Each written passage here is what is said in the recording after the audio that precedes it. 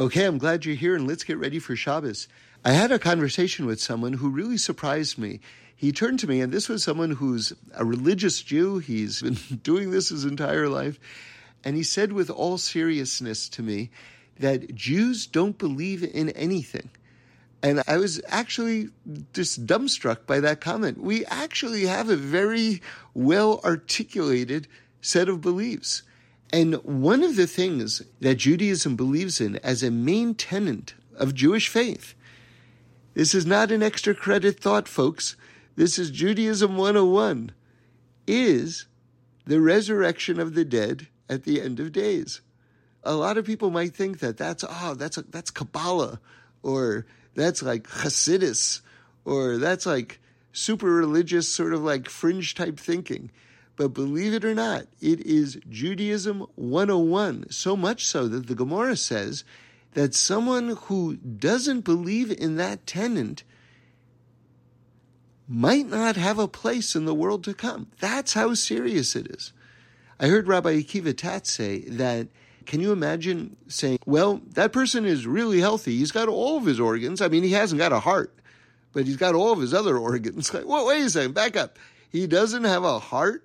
How can he live? You have to have a heart to live. So the idea is that each one of these fundamental tenets of Jewish faith is, so to speak, the heart. Without the heart, you don't have a living, breathing organism. So the Gemara goes on to ask, well, if it is such a fundamental tenet of Jewish faith, where is it in the 5 books of Moses? Show me where it is, because it's got to be in there.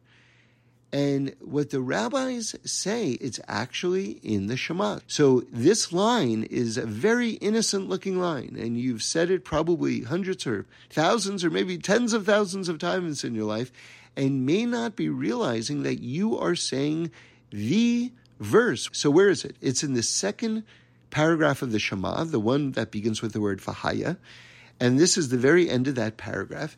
It says that God is going to prolong your days and the days of your children upon the ground that Hashem swore to your ancestors to give them. To give them, not to give you, to give them. Now, how do you give something to a dead person? That's the whole point. God has promised to give the land of Israel to dead people. In order to give the land to the dead people, God has to bring the dead back to life. Well, how is God going to do that exactly? By resurrecting the dead. And there it is. Now, having said that, they give lots of amazing other examples of how resurrection of the dead is going on around us every single day.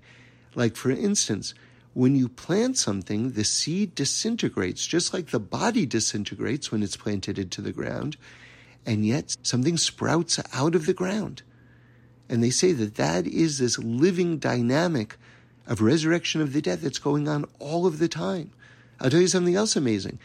In Gemara Avodah Zorah, it says that every Jewish sage that's mentioned in the Talmud knew the secret of how to resurrect the dead.